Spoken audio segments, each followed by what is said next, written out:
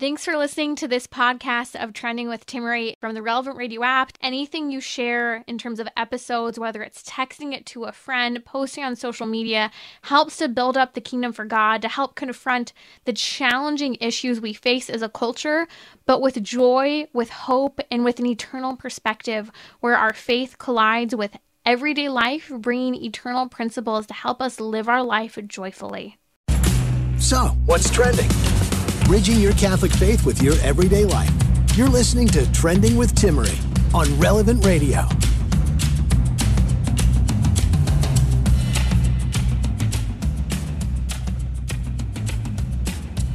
Today's your hour, Ask a Nun, everything from spiritual direction to behavior modification, overcoming that sin you've had a really difficult time ditching. You may say, I've been going to confession, I've confessed it over and over again. It's time to do a little more work. It's not Lent, but it doesn't have to be Lent to work on growth. So often we talk about spiritual growth, work growth, stronger relationships, yet for some reason we tend to isolate spiritual growth to that Lenten season and leave it there, when in reality it impacts all areas of our life. So joining me today will be Sister Tina Alfieri. She's a hermit, a therapist, an addiction specialist, and it's Ask a Nun. So if you have a question, you ask that question. Number's 888-914-9149. She specializes in addiction, also sexual addiction as well, but your question doesn't have to be along those lines. We're going to unpack going to the depths of growing as an individual. Again, we so often talk about this within the context of Lent, overcoming that particular sin. Why not now? What better time to unpack that? And we'll talk about that more in just a few moments here on Trending. And I love to plan ahead. I don't know if you do. Relevant Radio is partnering with the National Eucharistic Congress as the premier sponsor. So what does this mean? National Eucharistic Congress will be held in Indianapolis 1 year from now, July of 2024. Talk about planning ahead. We'll be broadcasting live on site all day into the evening, and we want you to join us. Let's show up for Jesus at this once-in-a-lifetime celebration of the Eucharistic Congress, July 17th to 21st in Indianapolis. You can learn more and keep up to date about the Congress by signing up at relevantradio.com/Indy.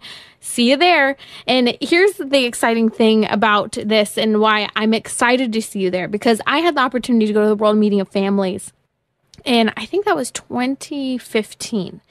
And one of the chants, the whole city of Pennsylvania and everywhere there in Philadelphia, we saw just the transformation of the city into this celebration of being Catholic. And there were, if you could not see, were not in earshot of perhaps the direct papal mass that happened after the World Meeting of Families, then you were on the streets, because there were over 1 million people there that day. And I just remember one of the chants that went through the streets was, there ain't no party like a Catholic party. And people kept chanting that over and over again. And there was so much joy to be together, to be Catholic, to be among like-minded people in our sinfulness, in our desire to serve Jesus, to know him.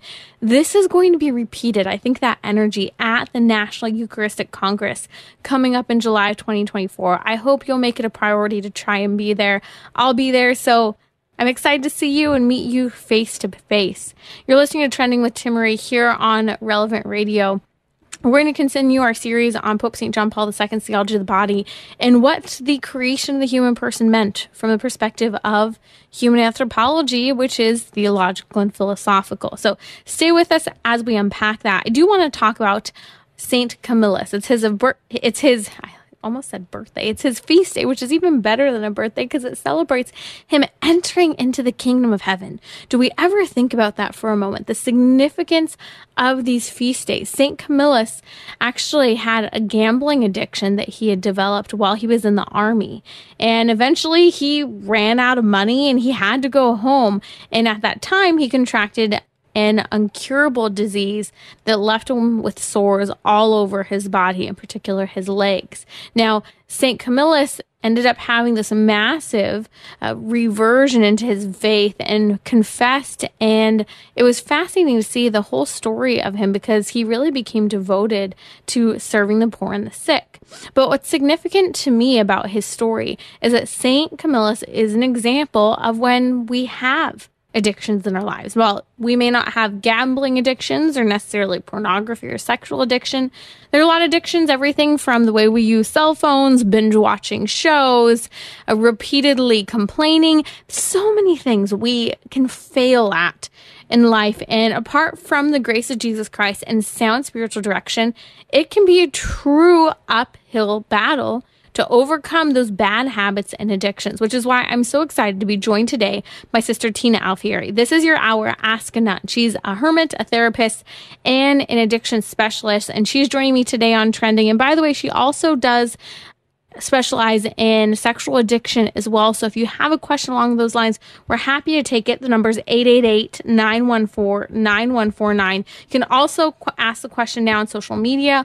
On my Instagram, just follow me at Timmerie, Timmerie, where you can direct message me or check out my story and type in your question. I put up a question box there. Again, that's at Timmerie, Timmerie. One more time, the number is 888-914-9149. Sister Tina, welcome back to Trending. Thank you, Timmerie. God bless you. So nice of you to invite me back. Let's take a deep dive as I know questions are coming in for you. This is the hour, Ask a Nun. It's a unique opportunity. I know people have questions about everything from how can a hermited nun also talk on Catholic radio? We'll get to that in a little bit. But let's kick off with a couple questions I would love to throw your way. I love to read. I know a lot of people are kind of yay or nay with regard to reading. Yeah, I say it's fundamental to being Catholic. We have to cultivate reading in our lives. So what is maybe your go-to book? Maybe we can start with a single go-to if you didn't read any other book, and then what would be included on your book recommendation list to grow in your faith? Oh, goodness. It's so difficult to pick just one book.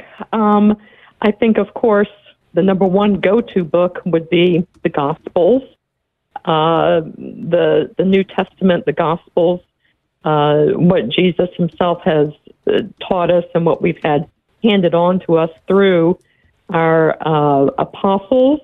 So that would be number one. I think it depends also. I think the reason why it's so hard to pick one book is I think it really depends on where you are in your spiritual life, in your spiritual growth. I like what I believe it was St. Paul said, we don't give milk forever to children. They have to start eating meat at some point. And so what we might suggest for a beginner in the spiritual life, we would not give to someone who is, quote unquote, mature or an adult. They need to be fed on something heartier. They need meat to continue to grow spiritually. So I think for a beginner, someone who's just dipping their toes in, I really suggest Introduction to the Devout Life by St. Francis de Sales. He's very gentle, he's very practical, and he gives very prudent guidance to beginners in the beginning of their spiritual growth.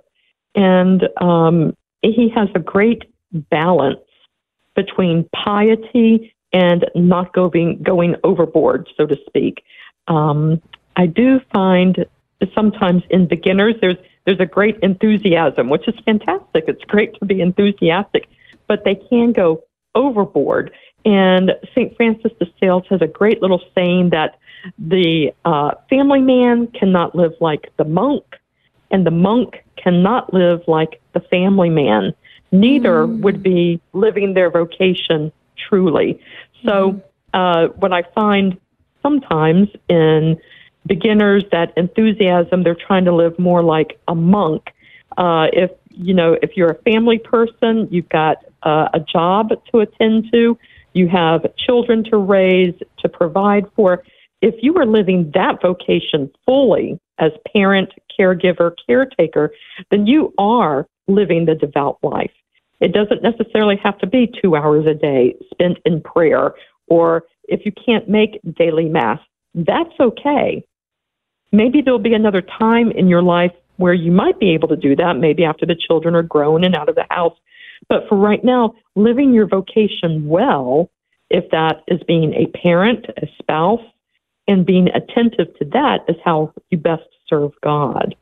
So enthusiasm is a great thing, but one can go overboard. And that's why it's important.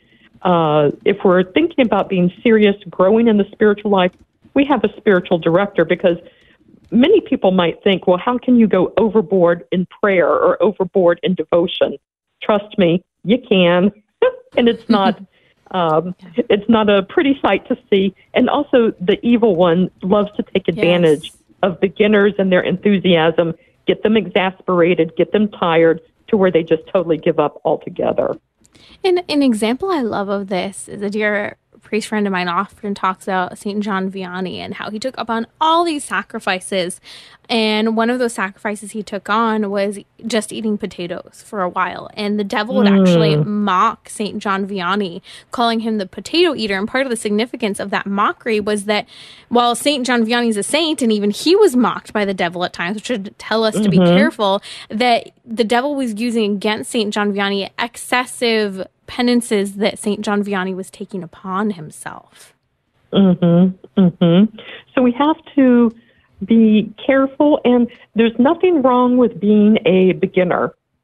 We're all beginners at one point in our lives. So if you are a beginner, you need some good guidance, some good instruction, and there's no length of time that we can be a beginner. I always like to refer to myself as just an advanced beginner. I might be just maybe a little further along, but I do not have it all together. And I have a spiritual director, and I go to spiritual direction, and I have my faults that I need to work on as well. So, I'm not out here levitating or anything like that. I am just a person trying to do the will of God. Amen. So just to summarize, Sister Tina, that first question, what is your go-to book recommendation to grow in your faith? You said number 1 is the Bible, diving into the Gospels as a great starting point. Number 2, a book outside of the inspired Word of God, which we should all be reading daily, is by St. Francis de Sales, and that's the Introduction to the Devout Life. I know so many people who this was their transformative book, highly recommended.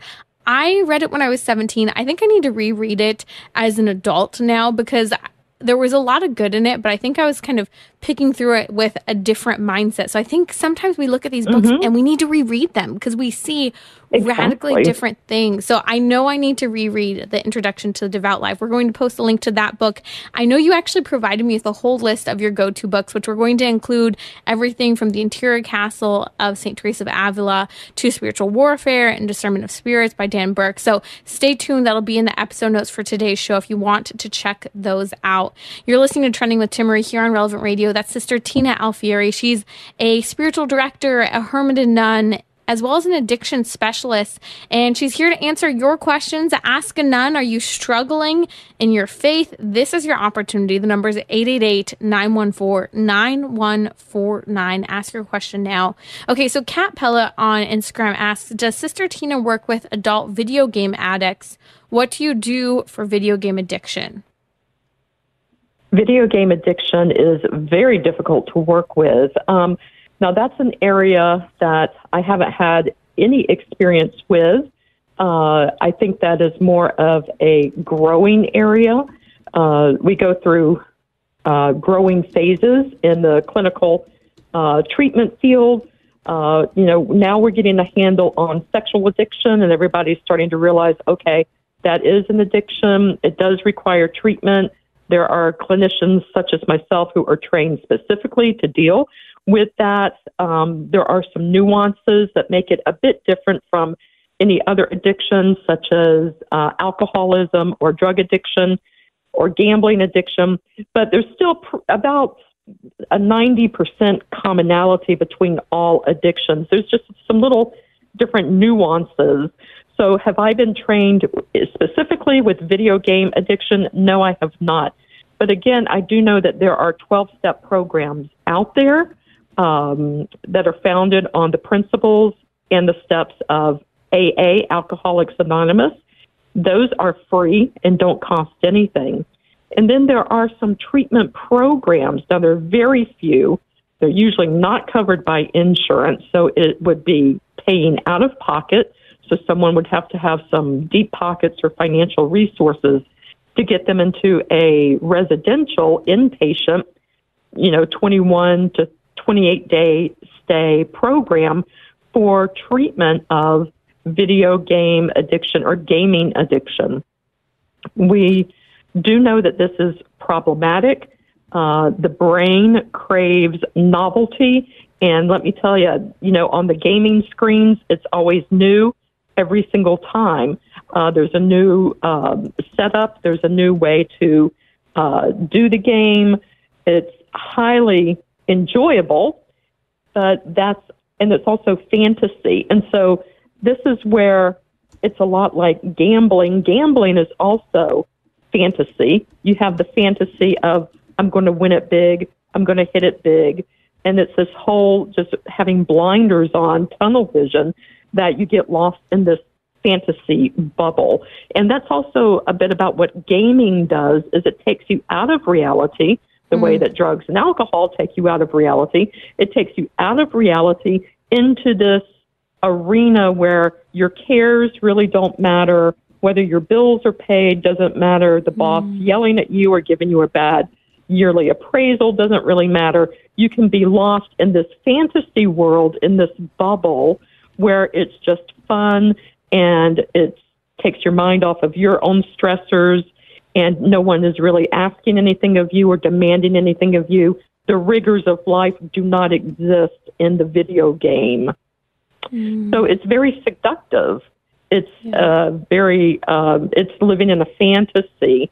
And it's very, I'm sure that everyone knows addictions of all kinds are time consuming. Goodness gracious, the amount of time that is spent either going to participate in one's particular addiction, recovering from participating in one's particular addiction, the time actually spent with the addiction, it is all consuming. And everybody else around the addict can see it, but the addict really can't. They don't understand why everybody else isn't joining in or why everybody else is so upset about them and their amount of time that they're spending doing it. So it sounds like professional help is very important in circumstances such as these. I'll throw a couple resources out there, actually 3. Number one is ScreenStrong.com. The founder of ScreenStrong.com, actually, she was a nurse and she dealt with her son who had a video game addiction that ended up impacting his school, going away to college, and incredible story. But ScreenStrong.com is a great resource for helping to take back control of how screens are used within your home and your family and your own life. And then CatholicTherapist.com, along with CatholicPsychotherapy.org. Catholic Psychotherapy, you can actually work with them, and if you need to, contact them to find someone who specializes in treating video game addiction. So those are a couple great resources on that note. You're listening to Trending with Timmerie here on Relevant Radio. It's your opportunity. Ask a Nun. It's Sister Tina Alfieri, a hermit, a therapist, as well as an addiction specialist here on Trending. If you'd like to ask a question, the number is 888-914-9149. Marissa on Instagram has a question. How do we know what God is asking of us?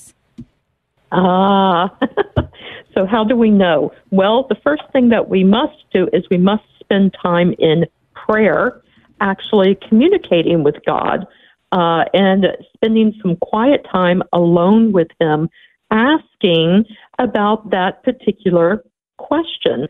Now, I will let you know that the discernment of spirits, you did mention the list of books I had suggested. There's 2 on there. Spiritual Warfare and the Discernment of Spirits by Dan Burke, and then The Discernment of Spirits, an Ignatian Guide for Everyday Living by Father Timothy Gallagher. Both of those talk about decision-making, and that's what a lot of the Ignatian spirituality is about, is learning with through these 14 rules that St. Ignatius devised of how to find and determine the will of God. Now, some things are pretty basic. We know that the will of God is never going to ask us or direct us to do anything that's evil, that's against the Ten Commandments, that's against the virtues. That's pretty basic. But again, you'd be surprised how many people think, oh, it's the will of God for me to engage in X, Y, Z, which is definitely sinful. So, we have to understand that discernment of spirits is, it may sound scary. It's not talking about, ghosts and woohoo type stuff, but it's talking about understanding the pull of the evil one versus the pull of God. And how do I discern that in everyday decision making, such as maybe which college do I go to? I know this is the time of year many people are taking tests, the ACT or the SAT. They're trying to get together all of their applications for college in the fall. Maybe they've been accepted, they're going away. Maybe now their question is, what does God want me to study? What should my major be in university? So all of these are questions that delight God, that we want His input. We want to know His will, and He's ready to give us His will. So I really encourage anyone dealing with decisions, decision-making, choosing between two goods, especially two goods. That's a very difficult decision, such as, do I go to Yale or do I go to Harvard? I've been accepted to both places. Which do I go? Both are equally good. And so sometimes that decision of how do I decide between two equal goods is very difficult. But St. Ignatius of Loyola has given us 14 rules of discernment. And thanks be to God, we have Father Timothy Gallagher has written a fantastic book. It is a fantastic help. And then Dan Burke's book is even more basic. And that's where I like to start out with people, is with spiritual warfare and the discernment of spirits. It's very, very basic. For someone who has no understanding of the 14 rules, it's very clear.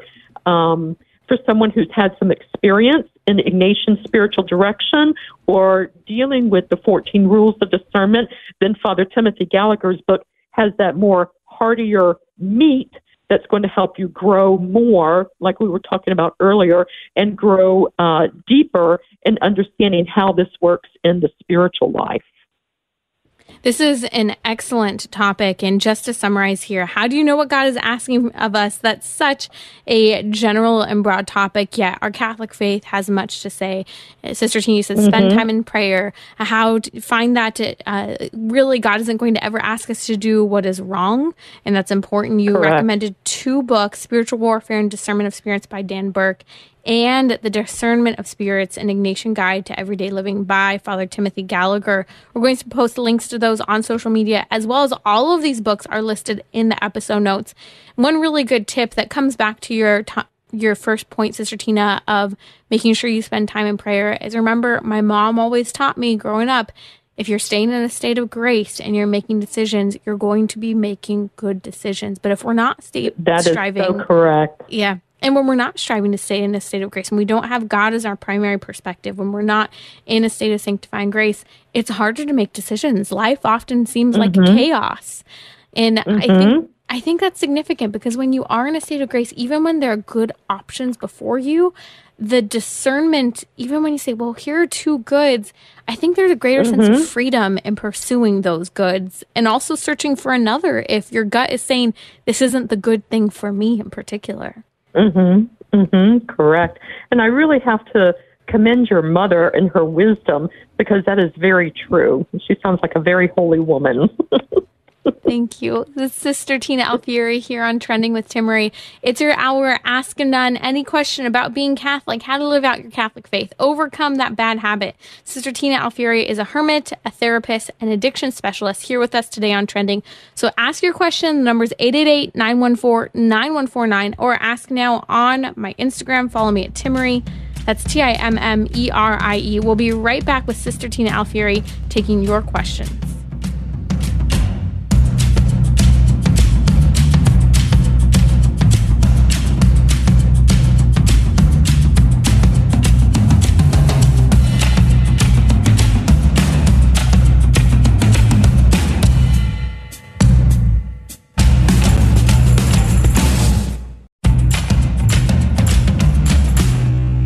What's trending? Bridging your Catholic faith with your everyday life. You're listening to Trending with Timmerie on Relevant Radio and the Relevant Radio app. Ask a Nun. It's your hour today on Trending. Sister Tina Alfieri is a hermit nun. She specializes as a spiritual director, she works as a therapist professionally as well as an addiction specialist. She's with us today on Trending, asking your questions.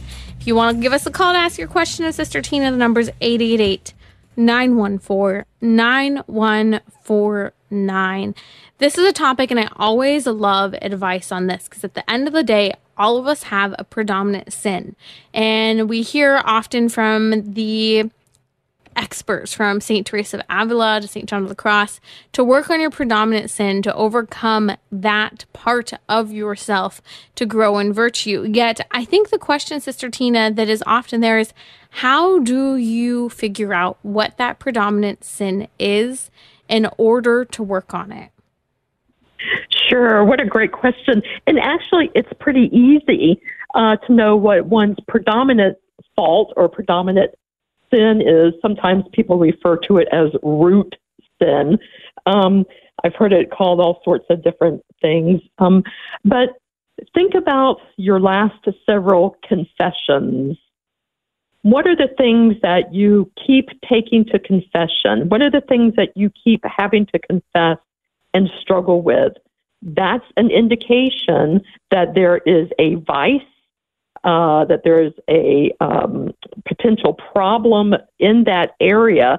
And so one of the easiest ways to work on that, of course, is confession, the sacrament of confession, and also practicing the opposite virtue. So if someone is struggling with, let's say, feeling superior to others, maybe they're always condescending to others, they're snarky to others, they're judgmental, then I would encourage them to start very much practicing humility, the virtue of humility, which is the opposite of that superior grandiosity that many people get caught up in, especially in the way that in the workaday world, to be number one. We hear that everywhere in the work culture. And sometimes it's okay to not be number one, but to be the nice person instead of being number one or the best. How about just being the best in humility or serving others? So it's very easy to know what one's particular predominant fault or root sin is. It's those things that you are continuously, maybe even struggling with them for years. It's the struggle because it is a core part of your spiritual life that you're having to deal with. And it shows up in all different areas of your life. So let's just take being superior or having an air of superiority or grandiosity. That's just not in the work life. That might be, I'm going to be the best cook, and you spend tons of time, effort, money trying to be the very, very best, to the detriment of, family that you are supposed to be helping, or to the detriment of friends who are saying, gee, you seem to be overly consumed with making the best apple pie. Sister Tina, give it a rest, So it just shows up in all different areas of our life. And again, we can ask those close to us. This is also another great way. Ask people who know you best. If you're married, ask your spouse. That's a big, scary question. Ask your spouse, what do you think my predominant fault is? Where are my faults? I think it's a great thing to have a good friend you can ask. And if you are asking, be willing to hear what they are saying. Attorneys talk about don't ask a question you don't know the answer to. You probably already know the answer to this question. What's my predominant fault, or where are my big major areas I need to improve on? You probably already know. It's those things, if you do a very good examine of conscience before you go to confession, you're probably very aware yourself already. Can I ask a question? Because I think a lot of the time, we as Catholics, unfortunately, many keep ourselves from the sacrament of reconciliation. So you started off with that point of, go to confession. What are you taking to confession repeatedly? Which I think that is the go-to if you are a regular in going to confession. But what if you're not going to confession? Obviously, the answer is get your butt to confession. However, how do you start to dig in to understand, to prepare for confession, but also to find that predominant sin? So there are many good examines. Sometimes it's called an examination of conscience. There's many good ones out there on the internet. You can just do a Google search for those. And I really like, for beginners, let's say this is someone who maybe has lapsed in confession or hasn't been to confession in a while. I really like just starting with the basics, the 10 Commandments. Let's just start going through the 10 Commandments and where I've been breaking those and how I've not been keeping them. And then maybe let's look at the Beatitudes. Blessed be the peacemakers. Well, have I been a peacemaker or have I been more contentious? Am I argumentative? These are the places to begin for beginners. And again, use your Bible, use the internet, do a Google search. It's all free and it's all there. Excellent resources. We'll post a link to a good examination of conscience as well, because I think that's a very helpful to have. We'll include it in the episode notes, relevantradio.com/trending. Ask a Nun. It's your hour here on Trending. So many questions coming in. Let's take Jaya from St. Petersburg, Florida. Jaya, welcome to Trending. What's your question for Sister Tina today? Hi, Timmerie. Thanks for taking my call. I have a question about after we reach this advanced level, like in state of grace and following the virtues and 10 Commandments, but still have some more little bit of confusion in, for example, like taking a job, like I have 2 leads and I don't know which one to take, but the discernment itself, does it have to do with glorifying God too? Yes, most definitely. Yeah, very, very good question. And yes, most definitely. And again, I think you're describing what I was mentioning earlier about the hardest or the most difficult discernment is trying to discern between 2 equal goods. I think I heard you say you've got 2 job leads. It's like, fantastic. Which do I take, especially if they both offer me a position? That's an enviable position to be in.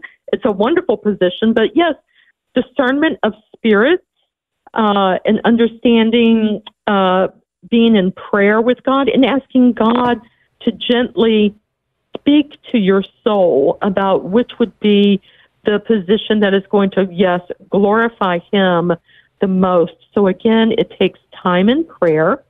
And I'm usually one, especially if you're making some kind of big decision, ask for time. Ask for maybe a week. As you know, most employers will give you a week to make a discerning decision. And just let them know, I want to make a decision. I've got several offers. That's not a lie, right? I've got several offers, and I need to just spend some time. And if you don't want to mention prayer, sometimes we can't in the secular world, depending on the setting, but I just need to spend some time with my good friend who helps me with these decisions. And our good friend is Jesus. So depending on how much time you have to make the decision is going to determine how much of a discernment you do.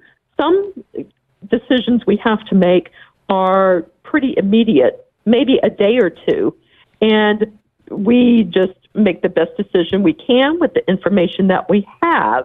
Again, keeping in mind that we don't do anything that violates the teachings of our faith and doing the best conscience search of our inner souls, our inner selves that we can. But if you've got some time to do more discerning, a week, 2 weeks, even better. And using the readings by Father Timothy Gallagher or by Dan Burke regarding Ignatian spirituality and decision-making and discernment of spirits will definitely help. So a lot of it has to do sometimes as well with how much time do you have to make your decision. Excellent. And we are including those links to books in the episode notes for today's show, relevantradio.com/trending. And it's so important taking the time you do have to pray and using that as a discernment period, no matter how short or long. So often I talk to people and they're saying, I'm feeling uneasy. I've got this opportunity. And I always say, you're Catholic. You are praying about this, right? You're not just making a decision and thinking about it. And time again, I hear from so many people, you know what, you're right. I don't know why I'm not taking this to prayer. So it's a reminder that often, even seemingly people who are very Catholic need that reminder. And I do find, Sister Tina, when I'm baffled in making a choice, I'll ask God to shut a door, shut one of these doors if necessary, and also recognizing sometimes the right choice often isn't easy. And that's always important. Sometimes there are things that we need to detach from or attach ourselves to in order to walk through that door of discernment as well. Correct. Very good. Yes.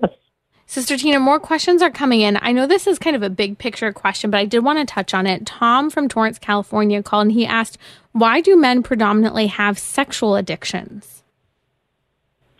Well, it's not men necessarily, and it's not also predominantly men. Way back when, I'm going to take a trip in the Wayback Machine. I'm old enough to remember. I'm of a certain age. I'm old enough to remember when primarily the patients or the clients that we saw in residential treatment for alcohol problems were all men. Interesting. Did that mean that women were not drinking and that women didn't have problems and issues with alcohol? Absolutely not. There's a culture around women where it's very difficult to get help. I think it's even more difficult because many times the women are trying to take care of children and run a household. And if they are away getting help or getting treatment, who's going to be taking care of the children? Now, today in society, that's not so much more of a big question. But let me tell you, in the 60s and the 70s, there were not really that many men, even married men who were parents of children, doing the child caring. So it became very difficult for women to go out and seek treatment for alcoholism. And because of that, lots of people thought women really don't have the potential that men do to develop as alcoholics. Well, we know that nothing could be further from the truth. So women are always lagging behind, so to speak, in the coming forward with having addictions and having treatment that caters to maybe some of the needs that women have as far as helping them to overcome barriers that would help them get into treatment. So I don't think it's necessarily that men predominantly have more sexual addiction than women. I do think it's about equal, it's about even. I think women have even more of a stigma trying to get help. I love 12-step fellowships.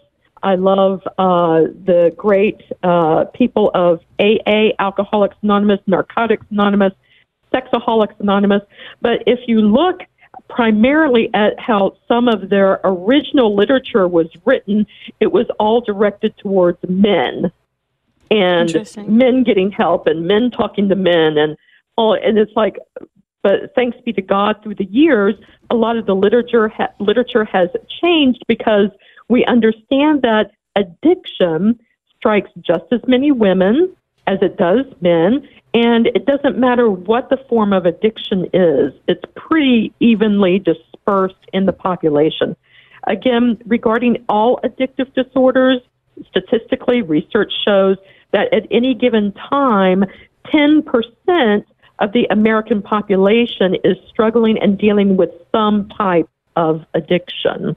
Interesting. So that's a really big percentage. I want to mention, with regard to sexual addictions, a go-to resource, Sister Tina, I know you work with Integrity Restored and Jim O'Day as well. IntegrityRestored.com. That's IntegrityRestored.com is the go-to place for addressing sexual addiction from a Catholic perspective, even if it means that they can't work with you directly, finding a good Catholic therapist who will.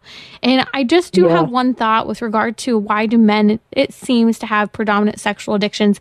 You mentioned that it's not just predominantly men. And I think that what's important is to mention often, generally speaking, the reasons are different. For men are more visual and sensually oriented. Women are often more sensual and sentimental and emotionally oriented when it comes to sexual addictions. And so their reasons are different, which is why part of the treatment is different in that process for sexual addiction. And we live in a culture that is so overly stimulating in terms of the visual content that we see today. So I think that influence is very significant. Sister Tina, so many questions coming in very briefly, because I know we have to go here in a second. There was a question that asked about your thoughts on the Catholic in Recovery program, if you're familiar with it. Would you recommend it, yay or nay? Well, I'm somewhat familiar with Catholics in Recovery, and I think that it is a good adjunct. So there's nothing wrong with having a faith-based support group. It's wonderful. It's beautiful. I don't think that it can substitute or replace a 12-step group. They have different things, different, I guess, orientation. So I know for many of the clients that I work with, they want to go to Catholics in Recovery. And for me, I'm like, that's fantastic.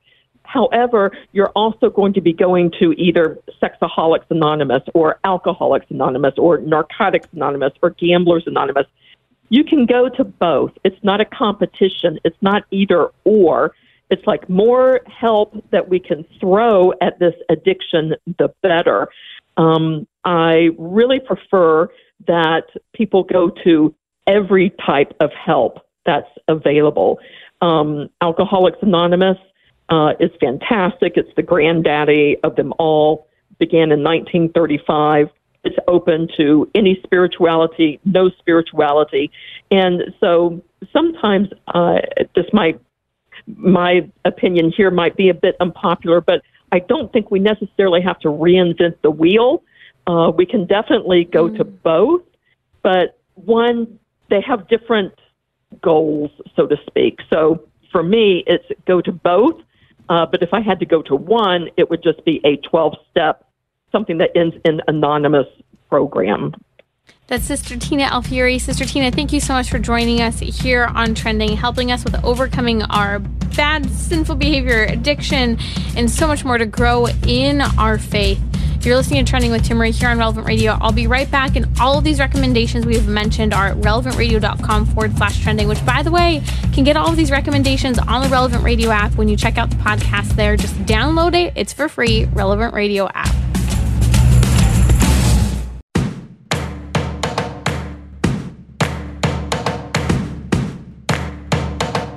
We're talking about what you're thinking about. You're listening to Trending with Timmerie on Relevant Radio and the Relevant Radio app. Pope St. John Paul II did a series of catechetical talks over the course of 5 years known as the Theology of the Body. Maybe you've heard of them, read a commentary. We're unpacking that theology of the body, focusing on what it means to be human and how it's explained from a theological perspective, starting at the beginning of sacred scripture. Pope St. John Paul II, in the first handful of talks, focuses in on those first creation accounts in Genesis chapter 1 and 2. You should read along if you can while we're walking through this. But right now we're talking about this idea of what it meant for God to create the human person alone before he created Eve. That is, what did it mean for Adam to be alone? We read in Genesis chapter 2, "It is not good that man should be alone. I want to make him a help similar to himself." Unpacking this significant element in Pope St. John Paul II's theology of the body, we see right here that in Adam being alone, having the opportunity to name all of the animals, having that sensitive dominion, he has, in a certain respect, a search for himself. There's a test that occurs that I'll unpack in a moment. It's a defining moment where he's searching for his identity. In philosophy, from an Aristotelian perspective, this is referred to as a concept of proximate genius. This idea where there's a statement that helps to explain the very nature of a thing. In other words, the very nature of who and what we are as human beings. Now, the state of being alone, theologically referred to as original solitude, actually really helps to explain the essence of and nature of who we are as human beings. It's a defining moment, as you might say. Many people say there are defining experiences and moments in their lives. This is the defining moment for us as human beings, helping us to discover and understand our humanity. As we've been walking through this creation account of the human person, it first points to the difference between us and the rest of the visible world. Specifically, I would say second, the difference between us and the rest of the living beings, plants and animals. As Adam's going about naming everything, he's realizing they're different from him. And he, at the end of the day, what we discover, Adam, representing the first human person, is more like God than anything else on earth. In fact, as we look at this understanding of being alone in the garden, there's a sense of knowledge, that is, this idea of consciousness, of self. And looking and naming all of the animals, the first person, Adam, suddenly recognizes himself as different. And with that, he also understands the significance of free will and choice. And within this, we also see that there's a greater sense of him as a human being. And I think that this is especially relevant because we talk so often about knowing and getting to know ourselves based on our experiences. But at the end of the day, the defining moment, the identity that we need to come to know is through that defining moment of our experience in relationship to God. No other defining moment should define us. In fact, Pope St. John Paul II says in the 6th of the Catechetical Talks that the human person has, quote, a unique, exclusive, and unrepeatable relationship with God. That's really important. He says unique, exclusive, and unrepeatable. That's what our relationship with God is. That is, it's unique, exclusive, and unrepeatable, as in different from the rest of all of creation, but also apply it in a subjective sense with each and every single human person. What's true of the first human being, Adam, is also true of us. This is the context and defining moment and identity that we need to come to. It's rooted in God. And I think that this is where the choice becomes so difficult for us as human beings. Even the choice that Adam himself faced with the tree of the knowledge of good and evil. What would he choose in that self-determination as he encountered that tree? And the one commandment at the dawn of creation that God originally gave him, to not eat from it. This is where we start to understand in this defining experience of understanding God created Adam alone in the garden, that we aren't made for this world. As Adam's naming all the animals, the body, his body, reveals that we aren't like the rest of the world. We're not like the rest of creation. Pope St. John Paul II at one point refers to the body as a body among bodies. In other words, we are more than this. Yes, we have a body, and so does the animal, but we aren't just a body among bodies. We have a transcendental dimension to us. A transcendent dimension. We're so much more than what we understand, what we appear to be. And I keep thinking when I was reading that comment from Pope St. John Paul II of the book Cheap Sex by Mark Regnerus. And I remember in reading the book, it kind of pointed to this idea that we've, in this culture, become a culture of pieces of meat rubbing up against each other and interacting. You can fill in the blank. And that we're so much more than this. That as we're sharing in the created world, we have free will, we have choice. And Mark Regnerus in his book Cheap Sex points to the fact that women predominantly, historically, have always upheld the yes or no of intimacy, and that women are the gatekeepers of honoring and protecting the potency of human life and the gift of marital love. And so Adam sees himself in the garden when he's naming the animals that God presents to him as alone. Different. He has this sense of conviction that Adam didn't focus on how similar he was in that experience of naming the animals. He didn't focus on how similar he was to the animals, but instead on this idea of being alone. And this makes me even think about the idea of what does it mean to be holy? To be holy means to be set apart, to have a purpose. And so Pope St. John Paul II, in unpacking theology of the body, was prophetic in helping you and I to focus in on discovering that sense of purpose, identity, and to find that defining moment, to understand fundamentally that we're more like God than the rest of creation. And as we are in this midst of an identity crisis, an existential crisis in society where we've turned our backs on God, we've even turned our backs on our own bodies, we have to understand in that state of loneliness that we keep turning in on ourselves in, that we discover there's no other creature on an animal-like level that's like me but the human person. And the human person was created by God and created like God. And that's a defining moment for us, to understand the pursuit of God in our self-identity. And this is what we'll continue to unpack in Pope St. John Paul II's Theology of the Body this week, understanding what it means for God to create us alone in the garden prior to creating that complement of male and female. You can catch all the episodes on Theology of the Body that we're doing summarized each week here at relevantradio.com/trending or wherever you catch your podcasts. Coming up next is Father Simon from Father Simon Says, leading the Family Rosary across America. Don't go away. He'll be right here.